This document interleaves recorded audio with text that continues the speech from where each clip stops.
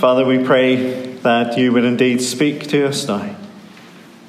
Help us to see Jesus for who he is, and help us to trust him. For we ask it in his precious name. Amen.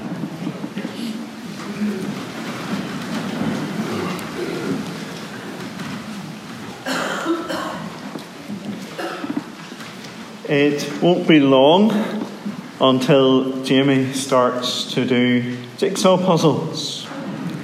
And starting with, you're the ones with a small number of big pieces, and then eventually working his way through and moving on to the smaller pieces, but loads of them.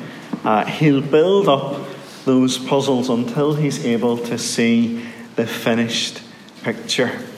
At the start, there's just a jumbled pile of pieces, but by the end, well, the picture is clear and obvious. Now, normally, when you're building up a jigsaw puzzle, you can see the picture on the box. You know what you're working your way towards, but it's much harder if you're trying to build it without knowing what it's meant to look like. And that's sort of what's happening in this section of Mark's Gospel. The disciples have been asking, who is Jesus? And they've got lots of puzzle pieces, and they're trying to piece together just who Jesus really is. But they haven't quite managed it yet. They've seen Jesus heal people and drive out demons and teach and calm the wind and the waves with a word and raise a dead girl and so much more. They've got all these pieces, all these clues, but they haven't put them together yet. They haven't joined the dots. I don't need to tell you that it's much harder to get things done when you're sleep deprived or even just very tired. Jigsaws or normal everyday life or even just thinking straight is more difficult when you haven't slept. And that's what we see here in today's Bible reading. It would be good if you have it open on page 1009 of the Pew Bibles.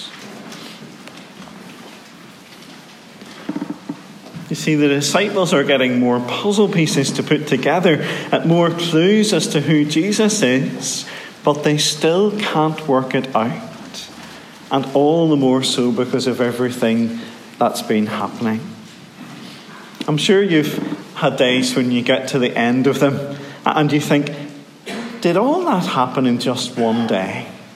Have you ever had a day like that? Yeah. So much going on, so much that you've been through, and it was all in one 24-hour period.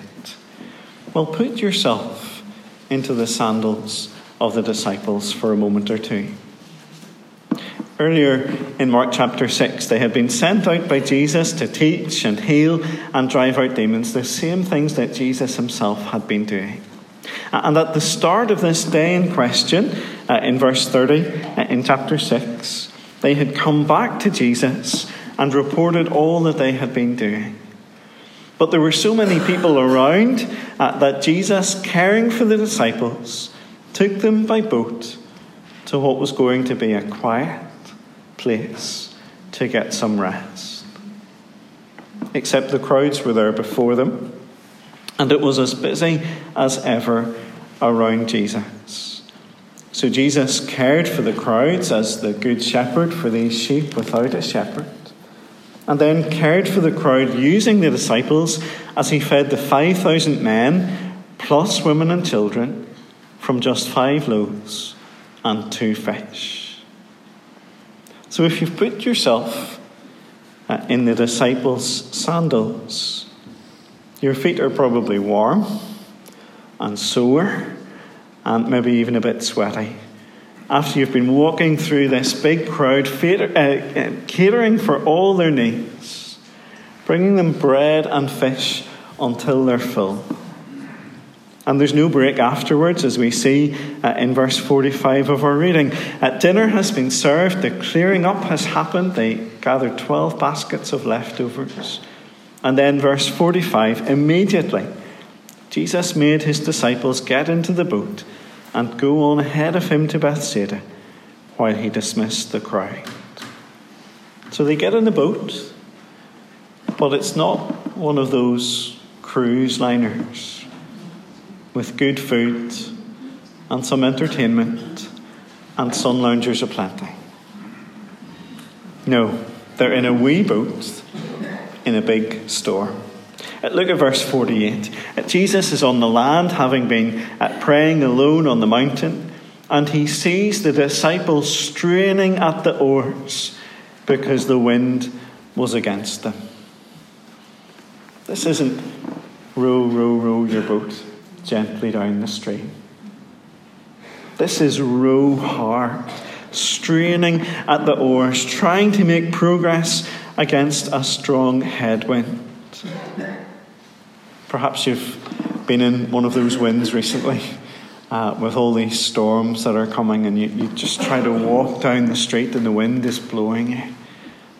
Imagine in a boat after all they've already been through that day.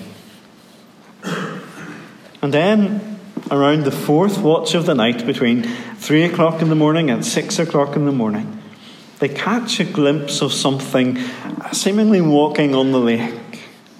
Now, tiredness might make you hallucinate, but they all see this figure. Could it be a ghost? And they cried out because they were terrified. But it wasn't a ghost. It was Jesus walking on the water. Now that should be a big clue as to who Jesus is, because as we've established with the boys and girls earlier, it's just not possible for any of us to walk on water, except if it's frozen into ice, perhaps. But it's definitely not icy here. The disciples were straining at the oars, and also it isn't calm and flat because the wind is up and the waves are rough, and yet Jesus is walking on the water. There are two other clues to Jesus' identity in the way that Mark tells this story. Look again at the end of verse 48. I wonder, did you notice this when it was read for us by Mary a few moments ago? Verse 48 says, in the middle of it, about the fourth watch of the night, he went out to them walking on the lake. He was about to pass by them. What's that about? Jesus is out walking on the lake, and he wasn't even going to the boat. He was going to pass by them. Now that seems strange, doesn't it? Doesn't seem to be what we would expect. But that's an echo of something that happened a few times in the Old Testament to Moses and Elijah when God passed by them, showing them his glory. So in Exodus chapter 34, the glory of the Lord passed by Moses as God's name and character were revealed to him. The Lord, the compassionate and gracious God, slow to anger, abounding in love and faithfulness. And in our reading from 1 Kings 19, the Lord passes by the disheartened prophet Elijah, revealing his presence and recommissioning him for service. In each case, the encounter is marked by the Lord passing by, revealing his identity and his glory. And that's what Jesus is doing here. That's what Jesus is revealing here as he is about to pass by the frightened disciples. But there's one more clue, one more puzzle piece for the disciples, and that's in what Jesus says to them in verse 50. Look at it with me.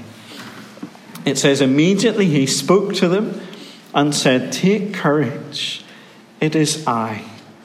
Don't be afraid." Now, those are words of reassurance, words of comfort, words that we often find when someone in the Bible meets with God, when God appears to them and will say, "Do not be afraid." But the middle phrase, "It is I," has a deeper meaning. You see, Jesus isn't just saying, "It's okay, I'm here, it's me." He is saying that, but there's more going on. You see, the words that he uses there literally mean, "I am." I am. The way that God introduces himself to Moses in Exodus 3 at the burning bush. God said to Moses, "I am who I am." This is what you're to say to the Israelites: "I am has sent me to you."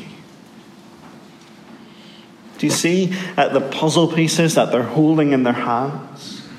Jesus has fed people miraculously, giving them bread in a remote place, just as God did back in Exodus chapter 16. Jesus has walked on the water, which is something only God can do. Jesus was about to pass by, which is what God did in the Old Testament. And Jesus uses God's name as his own name, as he says, "I am." The disciples have all the puzzle pieces. They have enough now to put it all together and to work it out. It seems so obvious, and yet they still don't get it. They still can't grasp who Jesus is. Why is that?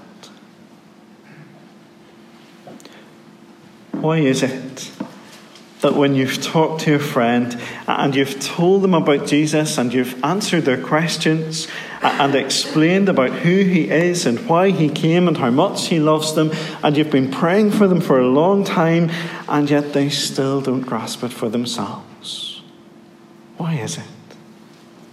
Why do people sometimes not get it, even when it seems plain and clear and obvious? Well, look at what Mark tells us. Starting in verse 51, bottom of the page. They were completely amazed, for they had not understood about the loaves. Their hearts were hardened. The disciples had all the information they needed, but they still don't get it because their hearts are hardened. It's not that they couldn't see, it's that they wouldn't see. Even when they had been a part of the miracle, had seen Jesus in action up close, they still weren't getting it. Perhaps you're getting frustrated with the disciples by now. Or perhaps you're getting frustrated with your friends or your family who just aren't getting it. Yet here we see that Jesus is patient with these slow learners. He doesn't give up on them. He continues to show who he is bit by bit, step by step. And we ought to give thanks for that, because we too can be slow to learn. Slow to recognize who Jesus is. So what pieces of the puzzle do you have? Which bits of Jesus' identity have you seen and heard? And how do you put them together? Are you forming this picture of exactly who Jesus is? The irony of the very last verses of our reading today is that while the disciples still don't recognize Jesus for who he is, the people of Gennesaret, people who haven't been up close and personal in the midst of the storm, people who haven't seen Jesus walk on water, they know exactly who he is. They recognize him, verse 54. and immediately run through the region to bring everyone who was sick. They recognize Jesus, even if just as healer, while the disciples are still struggling to work him out. Today, as we baptize Jamie, you're doing a great job there, Christopher. He's sleeping well.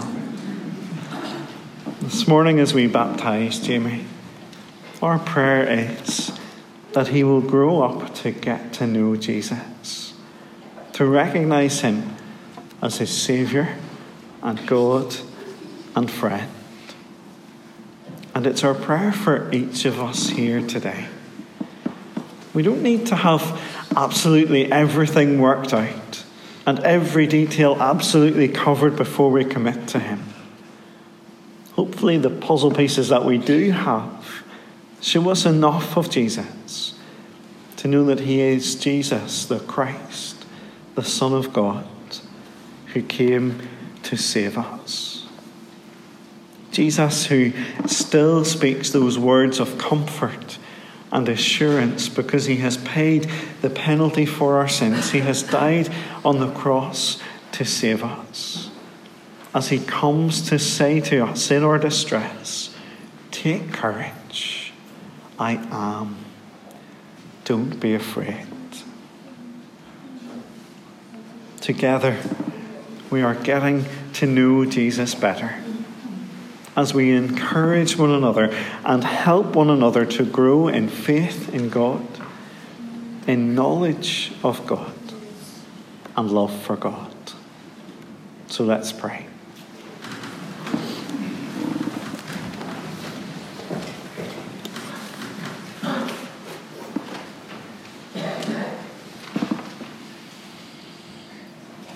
Heavenly Father, we thank you for this picture of the Lord Jesus. Thank you that we see that he is God as he walks on water, as he comes to save. Father, we pray for Jamie and for each one of us, that we would indeed see Jesus for who he is and place our trust in him. For we ask it in his precious name. Amen.